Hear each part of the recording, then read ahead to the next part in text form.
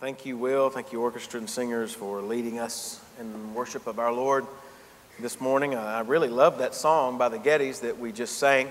The words of that song remind us that we worship a God who has spoken to us. Not a God that has remained remote and silent, but rather a God who spoke the world into creation. He is a God who spoke through His living word in the Lord Jesus Christ. And He is a God who continues to speak by His Holy Spirit through His written word. And here is the wonderful part of that for us for Christians. We are people who believe in and worship a God with whom we have a relationship. A God who knows us intimately. A God who knows us completely and who desires that we know Him as well. And so as believers, we come together on a consistent and on a regular basis, as we do this morning, on the first day of the week, on what we refer to as the Lord's Day. And we come together to open His holy book, that is called the Bible, and that we open it so that we might read it, so that we might study it, and that we might allow the Spirit of God to use it in our lives, to renew our minds, to soften our hearts, but also to help us to become steadfast in our resolve to the truths that it contains.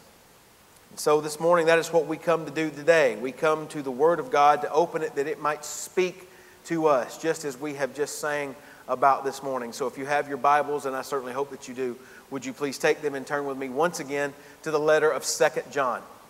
2 John, we are going to be looking at verses 7 through 13 this morning, and Lord willing, we'll finish today up in 2 John, and Lord willing, we will begin 3 John next week. Now, if you were with us last Sunday morning, you know we covered the first half of this really brief epistle, and we looked at the first 6 verses of 2 John last week. And in our study of 2 John last week, what we came to realize was that John went back and he returned to some of the details that he had taught to us about in the first epistle.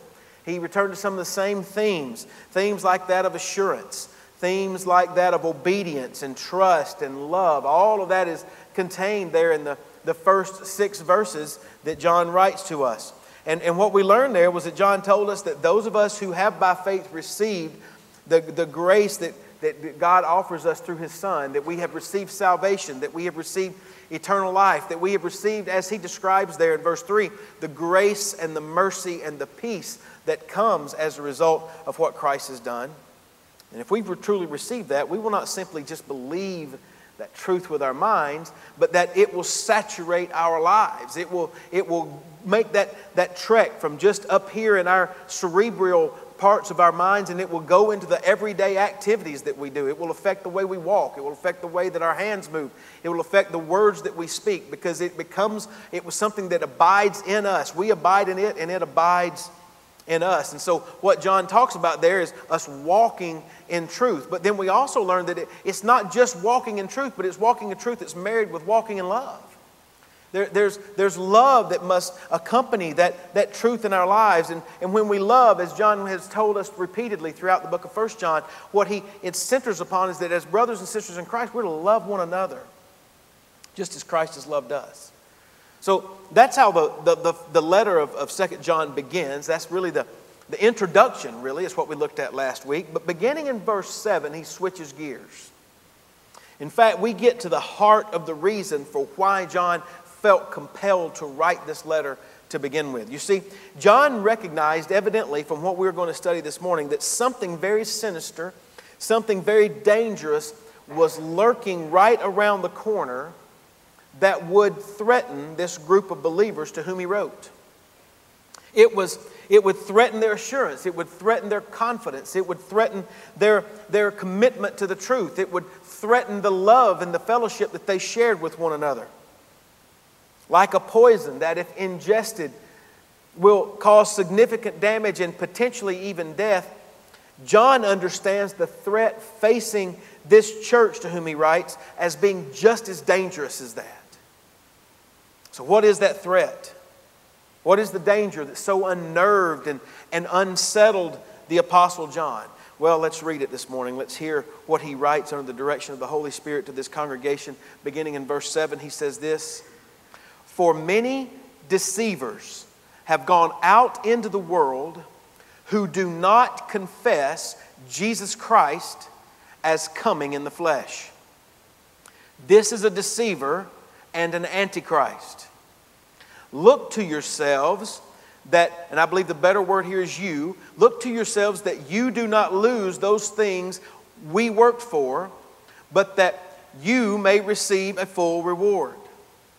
Whoever transgresses or goes ahead or runs ahead and does not abide in the doctrine of Christ does not have God. He who abides in the doctrine of Christ has both the Father and the Son. If anyone comes to you and does not bring this doctrine, do not receive him into your house nor greet him, for he who greets him shares in his evil deeds. Having many things to write to you, I do not wish to do so with paper and ink, but I hope to come to you and speak face to face, that our joy may be full. The children of your elect sister greet you. Amen. Brothers and sisters, this is the word of God for the people of God. Let's pray together. Father, we thank you for your word. Thank you for the truth that it reveals.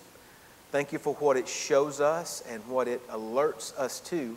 Now I pray, Father, that we would be able to focus our attention, remove all the distractions that may have brought in here with us, so that we may be able to understand that which you desire to communicate to us through your living, active, breathing word. We pray this, and we thank you for communicating to us in Christ's name. Amen. So, we're going to ask that question. What is that was so dangerous and so ominous that it had John so upset?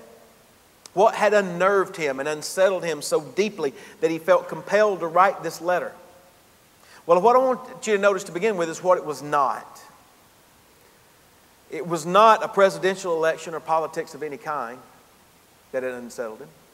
It was not a natural disaster of some weather pattern that was threatening a large portion of a particular area that had got him upset. It was not a disease such as AIDS or cancer that had unsettled him so deeply within him. It was not some mosquito-borne virus that was coming that was potentially had grave danger, such as a Zika virus. As sobering and as serious as all of those things are, and they are, and 100 more like them are out there that are sobering and serious to us, John unveils a danger that is more malicious and sinister than all of those things combined. In this passage, John identifies the most dangerous thing that his readers faced in the first century. And brothers and sisters, let me say to you this morning, unequivocally, it is the most dangerous thing that we face in the 21st century as well. And it is this. It is the insidious danger of false teaching about Jesus Christ the Savior. That is the most dangerous thing in the world. How can I say that? Well, to begin with, let me just remind you of some of the things that other places that we learn in the Bible, things that were said. Let me remind you of what Jesus said in Matthew chapter 24, verse 11. Jesus warned that in later times, many false prophets will rise up and deceive many. Now, if that was not warning enough from the words of Jesus, listen to what the Apostle Paul wrote. Apostle Paul actually didn't write this. It was recorded by Luke in the book of Acts, in Acts chapter 20, verses 29 and following, because there Paul is addressing the Ephesian church leaders. And when he tells them this, he says, there's going to be a time when I'm going to go away from you. And after that time takes place, notice the graphic image that he paints for these Ephesian leaders. He says, when I depart from you, savage wolves will come in among you, not sparing the flock. Also from among yourselves, men will rise up, speaking perverse things to draw away the disciples after themselves. No doubt Paul was attempting to communicate just how dangerous the times were and the real significant danger that they were going to face when these false teachers and false prophets got to them. Listen to what Peter wrote about. Peter addressed the same issue in 2 Peter chapter 2, verses 1 and 2. He says, there will be false teachers among you who will secretly bring in destructive heresies, even denying the Lord who bought them, and bring on themselves swift destruction. And many will follow their destructive ways, because of whom the way of truth will be blasphemed. Now, you see, when we just look at a brief summary of those passages, what we understand from those as well as other passages like them is that false teaching concerning the person and the work of Jesus Christ is the most dangerous thing in the world, because it deceives people into believing something other than the truth. And what inevitably results when someone believes something other than the truth as it pertains to Jesus and what He came to do is that it inevitably results in death and destruction. As it pertains to salvation and to eternal life, for someone to believe anything other than the truth results in them being eternally separated from the God who made them. I think the words of Christ Himself put the exceeding greatness of this danger into their proper perspective, because He said in Matthew chapter 10 verse 28, "Do not fear those who kill the body but cannot kill the soul." Don't just worry about the things that can come into your life that take your physical life from you. Jesus says this, "Rather fear Him who is able to destroy both soul and body in hell." In other words, the greatest danger out there is not something that can only cause physical death, but rather it is that which causes eternal death and eternal separation from God in hell. So in light of this danger, I want you to notice how John describes the people, the false teachers who go and proclaim their false message. He calls them deceivers. It's an interesting word actually in the Greek. It's the word planos in Greek. It's the word from which we get our English word planet. And it literally describes someone who roams or who wanders. And specifically here, when he uses that word deceiver, or planos, what he's describing is one who has roamed or wandered away from the truth. The New Testament writer Jude picks up on that exact thing when he writes his letter. He describes false teachers as this way. He says, "They are wandering stars, for whom is reserved the blackness of darkness forever." But notice that John says they're not only deceivers, but they also are people who have gone out into the world. That's an interesting verb. As a matter of fact, that phrase is very interesting. It's ominous. It's a very telling phrase. You see, the verb that John uses there implies that those who have wandered and roamed away from the truth, guess where they had been? They had been among the believers. They had been together among the church, and they had gone out into the world carrying their message with them. That really tells us exactly what John had told us back in 1 John chapter 2, verse 19. He describes them there as also saying, "They went out from us, but they were not of us. For if they had been of us, they would have continued with us, but they went out that it might be manifest that none of them were of us." John tells us that the deceivers, the ones who had wandered from the truth, they wandered from the very fellowship that was bringing them together. They were seceders. They had gone away. Furthermore, what that phrase tells us is that having gone out from the church into the world, these false teachers were now on a mission. You might recall that Jesus Christ gave His own disciples the Great Commission that we talk about. Go into all the world, make disciples, baptizing them in the name of the Father and the Son and the Holy Spirit. They were to go out into the world. Well, many have said that's exactly what these false teachers had done as well. They had aped them by going out into the world to do the same thing. As a matter of fact, what we begin to understand is what John Stott writes. He says, perhaps the implication is that as the apostles were sent out into the world to preach the truth, so these false teachers had gone forth to teach lies as emissaries of the devil, the father of lies. In other words, they were using the same methodology as Christ's true disciples, same methodology going out in the world preaching and proclaiming the message, but they were proclaiming a false message. They were proclaiming a completely different false and deceptive message. And how do we know that it was false and deceptive? Well, John gives us the test. He says here, John tells us that the test to know whether or not teaching concerning Jesus is true or not is whether it confesses or agrees with, because that's what the word confess means. Does it agree with the attestation that Jesus Christ has come in the flesh? Does it agree with the fact that the historical man, Jesus of Nazareth, was indeed the Christ, the Son of God, God incarnate, the Messiah? Does their teaching attest and proclaim and believe that?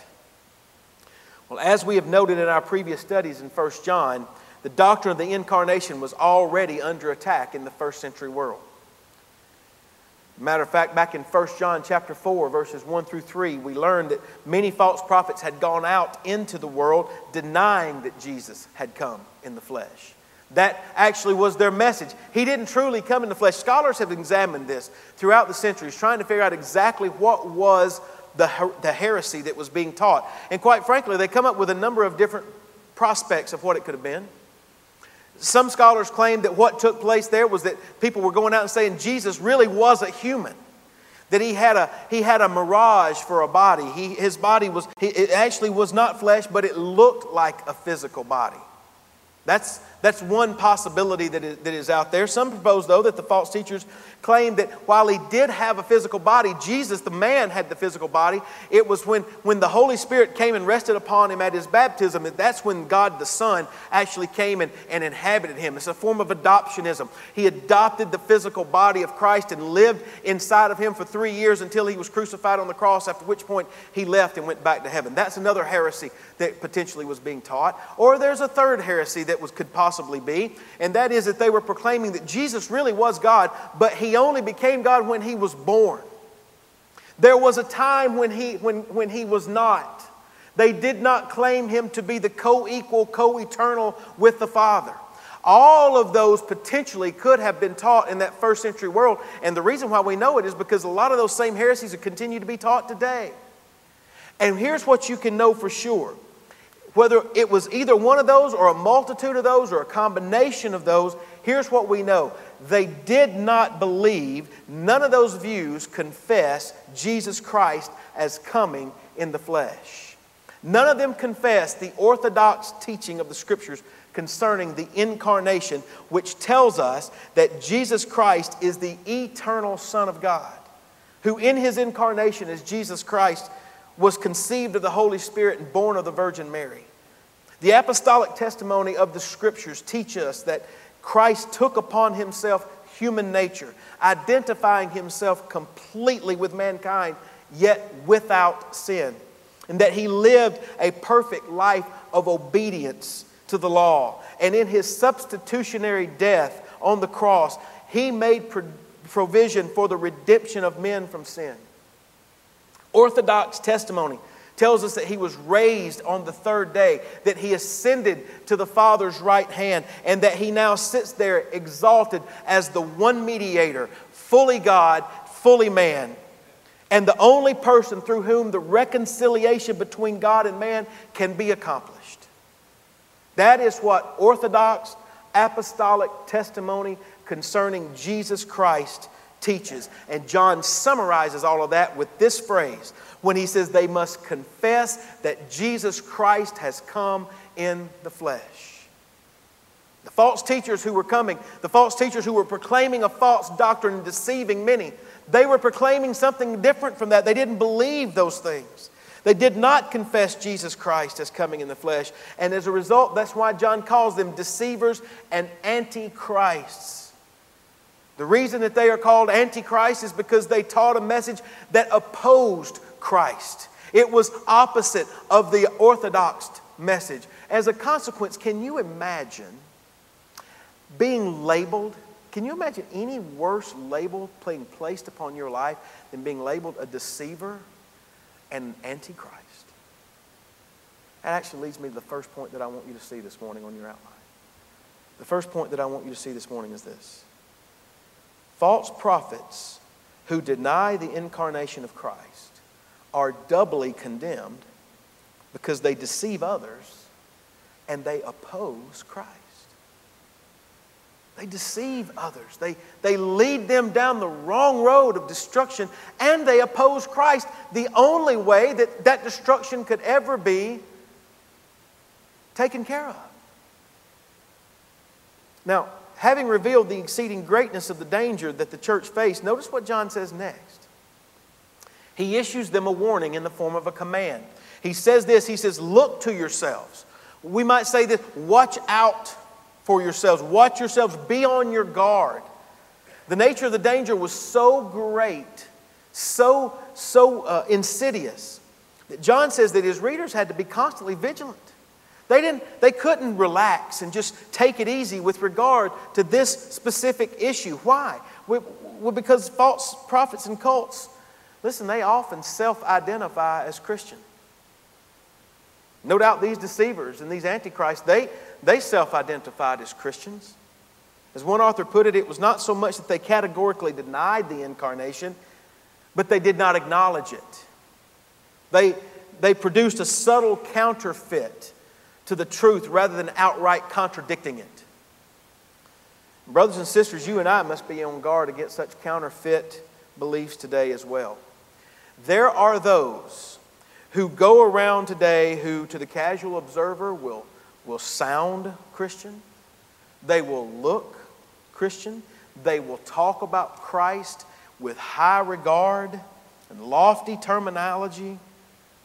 But upon closer examination, when you really examine what they proclaim and what they believe, you will find that they have a deficient view concerning the divinity or the humanity of Christ.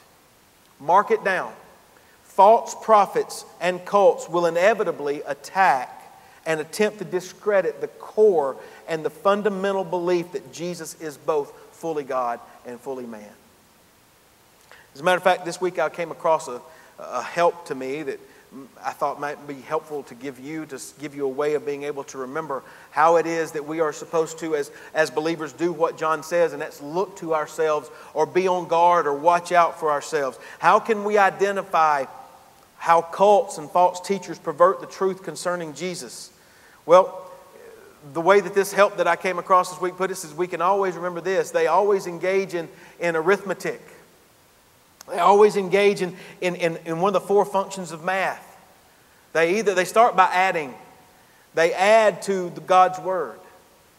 False teachers and cults typically always will begin by adding some new way of some new inspired vision that they receive from God that goes in addition to what the Scriptures reveal. Or they will tell you there's certain literature that you must read that will be necessary for you to be able to understand what God's Word is. So you need something external to the Bible to help you able to understand it. Or some even go so far as to even add further books to the Bible. New revelations that came at a later time. And those books are just as valid and just as true as the Scriptures and must be read alongside them. Whatever the case may be, understand this. Cults and false teachers may still hold the Bible in high regard, but they do not say that it is sufficient in and of itself to lead one to a true knowledge of who Christ is, a true knowledge of who they are, and a true knowledge of how one can be saved. That's the first thing that you'll see. There's always adding that takes place, but then there's also subtracting. They subtract from God's Word. They subtract necessarily that some, as I mentioned earlier, they will subtract some aspect of Christ's nature. They will either proclaim that He was a wonderful teacher but not really God, or they will claim that He was God but that He was a created God, or they will even say something like He's sort of a hybrid between the two, not fully God. Whatever the case may be, they will not claim He is the co-eternal, co-equal with God the Father. They subtract from that. And that deficient view of Christ ultimately leads to a deficient view of the atonement, which ultimately results in false teachers multiplying the requirements of salvation. Orthodox Christianity recognizes that salvation comes only by grace through faith in the finished work of Jesus Christ and not of any good works of our own. But cults and false teachers will multiply the requirements by saying salvation comes by grace through faith in addition to works and other things that must be done besides faith. However, listen, any mixture of faith and good works as a means of salvation goes completely counter to what the gospel teaches. Finally, cults and false teachers divide. They divide loyalties by saying that one cannot be loyal to God without also being loyal to their particular group. In fact, oftentimes what you will find is that they teach that salvation that it can only come through a participation in their group and their organization and being completely obedient to them and to their teachers. So in one form or fashion, false teachers and cults, they add, they subtract, they multiply, and they divide. And in doing so, they oppose Christ and they deceive many.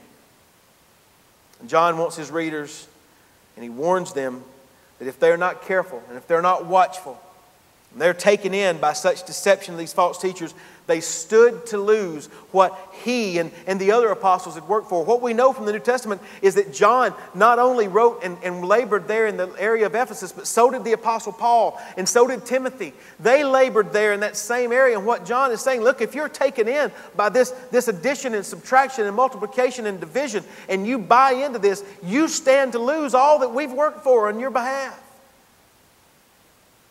Furthermore, he says that they may fail to receive their full reward. As I. Howard Marshall has written, he says the Christian life leads in the end to a reward, and a failure to persevere in the truth and in right conduct can lead to loss of what God has promised to His people. But friends, if that's not bad enough, if that hadn't got our attention enough yet to tell us why this is so dangerous, look at what he says in verse 9. In verse 9, he says, whoever transgresses or whoever goes ahead, whoever runs ahead of things and does not abide in the doctrine of Christ does not have God. Can you see how dangerous this is? The idea is if we are not content to abide in the orthodox doctrine of Christ, but one goes ahead and seeks to become more advanced and more enlightened, and they run ahead and beyond the plain message of Scripture, such a one must recognize that when they do that, they reject the truth about Jesus Christ, and then they no longer have God, regardless of what they may claim.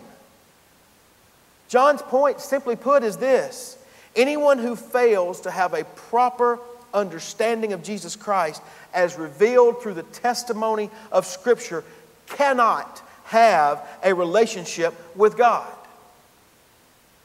If one denies Christ, they forfeit the Father.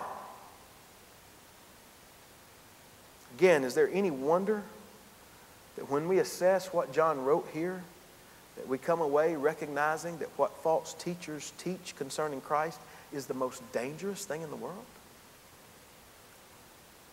On the other hand, John affirms that abiding in the apostolic teaching concerning Christ, standing firm in what has been once for all delivered to the saints, is to confess, and it is to possess the Father.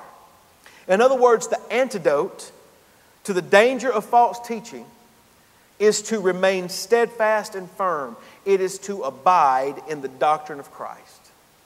That leads me to the next point that I want you to see this morning on your outline. The next point is this: believers must guard themselves against the perils of false doctrine by remaining firm in the apostolic teaching about Jesus Christ. We must guard ourselves by remaining firm.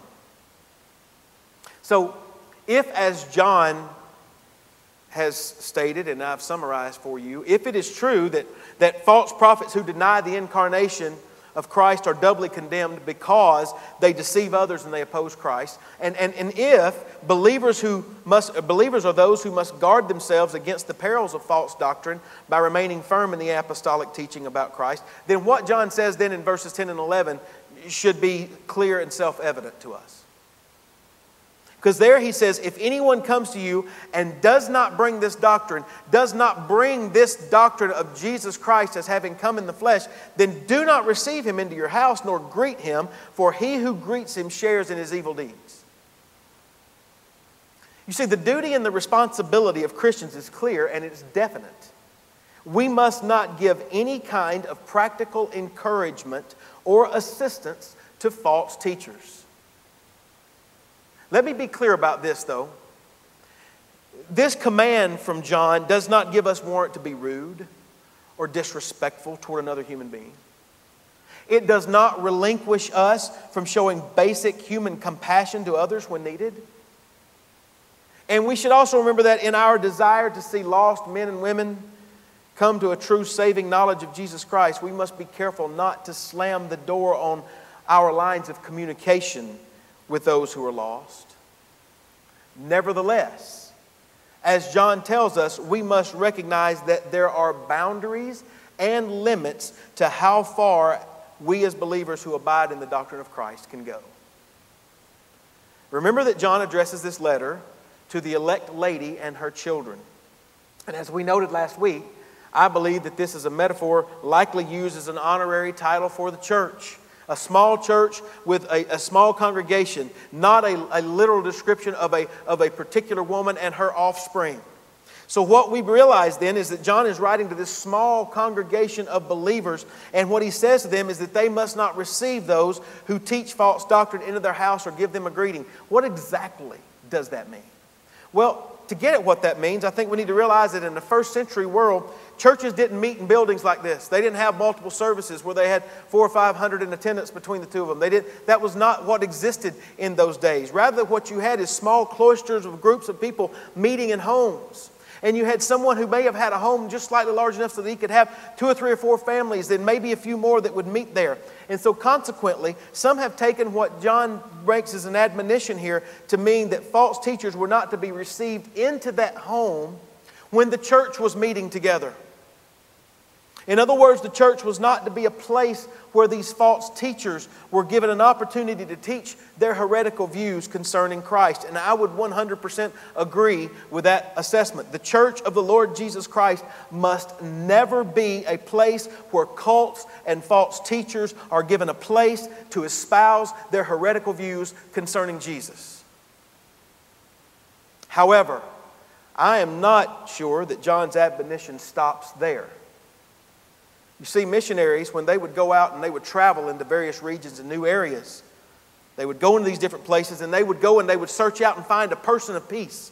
They would look for someone who they could develop a relationship with. And oftentimes they would stay with that person of peace in their homes. And that person became their host. And their home became their base from which that missionary could work and could operate. We see this happen again and again throughout the book of Acts. If you look at Paul's journeys and his missionary journeys, that was his M.O. He would go to a place and find a person of peace and stay in their home. And that's exactly what would take place. And when that would happen, that person of peace effectively began to vouch for the ministry and the message that would be proclaimed from that messenger, from that missionary. John was certainly familiar with that practice, and no doubt he had benefited from it at various points in his own life and ministry. So consequently, I take what John says here not simply as that false teachers and cults should not be given a voice in the local church assembly. 100% I agree with that. But I also believe that John is saying that a true believer in the Lord Jesus Christ must not in any way assist in the propagation of false and heretical teaching concerning Jesus Christ.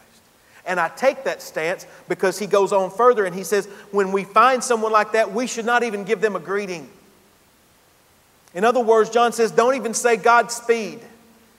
Don't even say God bless you to them. Why would John say that? Because as he says in verse 11, he says, if you give them such a blessing or support them in any way in their efforts to promote their heresy, then you put yourself in the position of sharing with them in their evil deed of deceiving others. And you set yourself at risk of giving an account before God the Father of helping spread untruths about His Son. Now some of you may be thinking, but what about love? John's the apostle of love. I mean, that's what he wrote about. What do we do about love? Didn't he say back in verse 5 that we're to love one another? Absolutely. Well, then how, Pastor? How does being inhospitable square with that command? Well, it squares with it in this way. Just as we studied last week, love that is divorced from truth is not really love. It's actually just mere worthless sentimentality.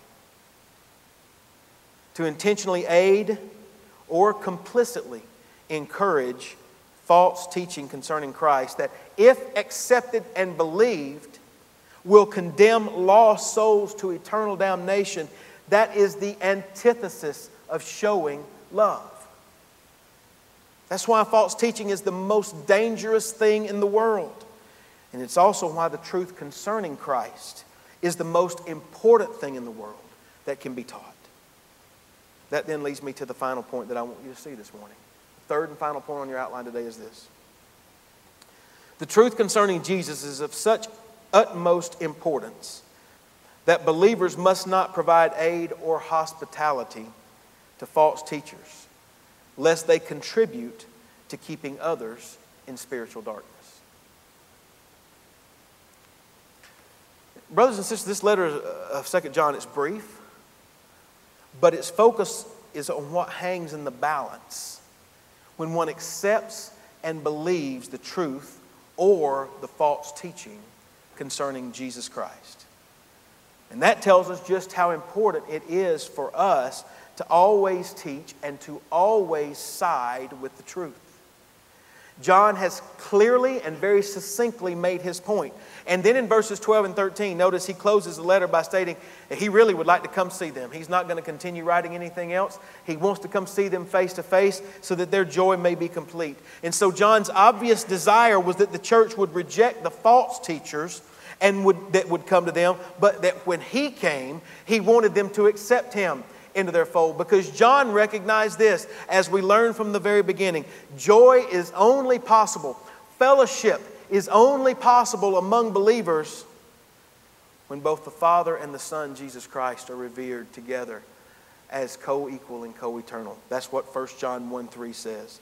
When we have fellowship with the Father and with His Son, Jesus Christ. That then leads me to my sermon in a sentence this morning, which is this. As believers, we must beware of the insidious danger of any teaching that denies Jesus' full divinity and full humanity. And we must not aid and abet those who proclaim such heresy. John is clear about the teachers who teach doctrine that strikes at the heart of Christian belief in the person and work of Jesus Christ. In fact, as one stated it this way this week, with what John writes here, there could be no stronger condemnation of error and deceit in the realm of Christian doctrine. Friends, John's letter is not written to the church as a response to those who may differ on theological points of lesser importance. That's not what he's talking about here. What he rather is talking about is for instruction on how to respond to those who promote the erroneous doctrine concerning Christ. And I'll close this morning. John Stott has written this. He says, if John's instructions to us seem harsh, it is perhaps because his concern for the glory of the Son and the good of men's souls is greater than ours. And because the tolerance on which we pride ourselves is in reality an indifference to the truth. Brothers and sisters, we are not to be mean-spirited and ugly people toward those who hold different views from us. But friends, we cannot back up and we cannot shut up as it pertains to Jesus Christ being the only way in which we can be saved. We cannot ever give up the truth that God the Son came and took on flesh, just as we heard sung about this morning. Left His throne in heaven so that He might take on flesh, that He might come and live a perfect, sinless, holy life, a life that we could never have lived.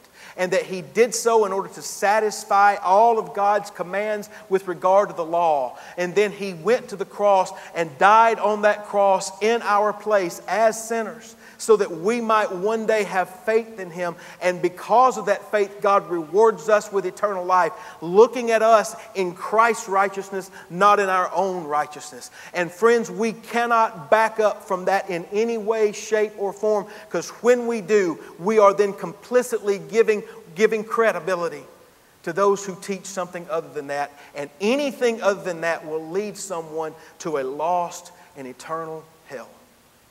That is why this is so important. And it is why we hold to the Word of God for the people of God. Let's pray together.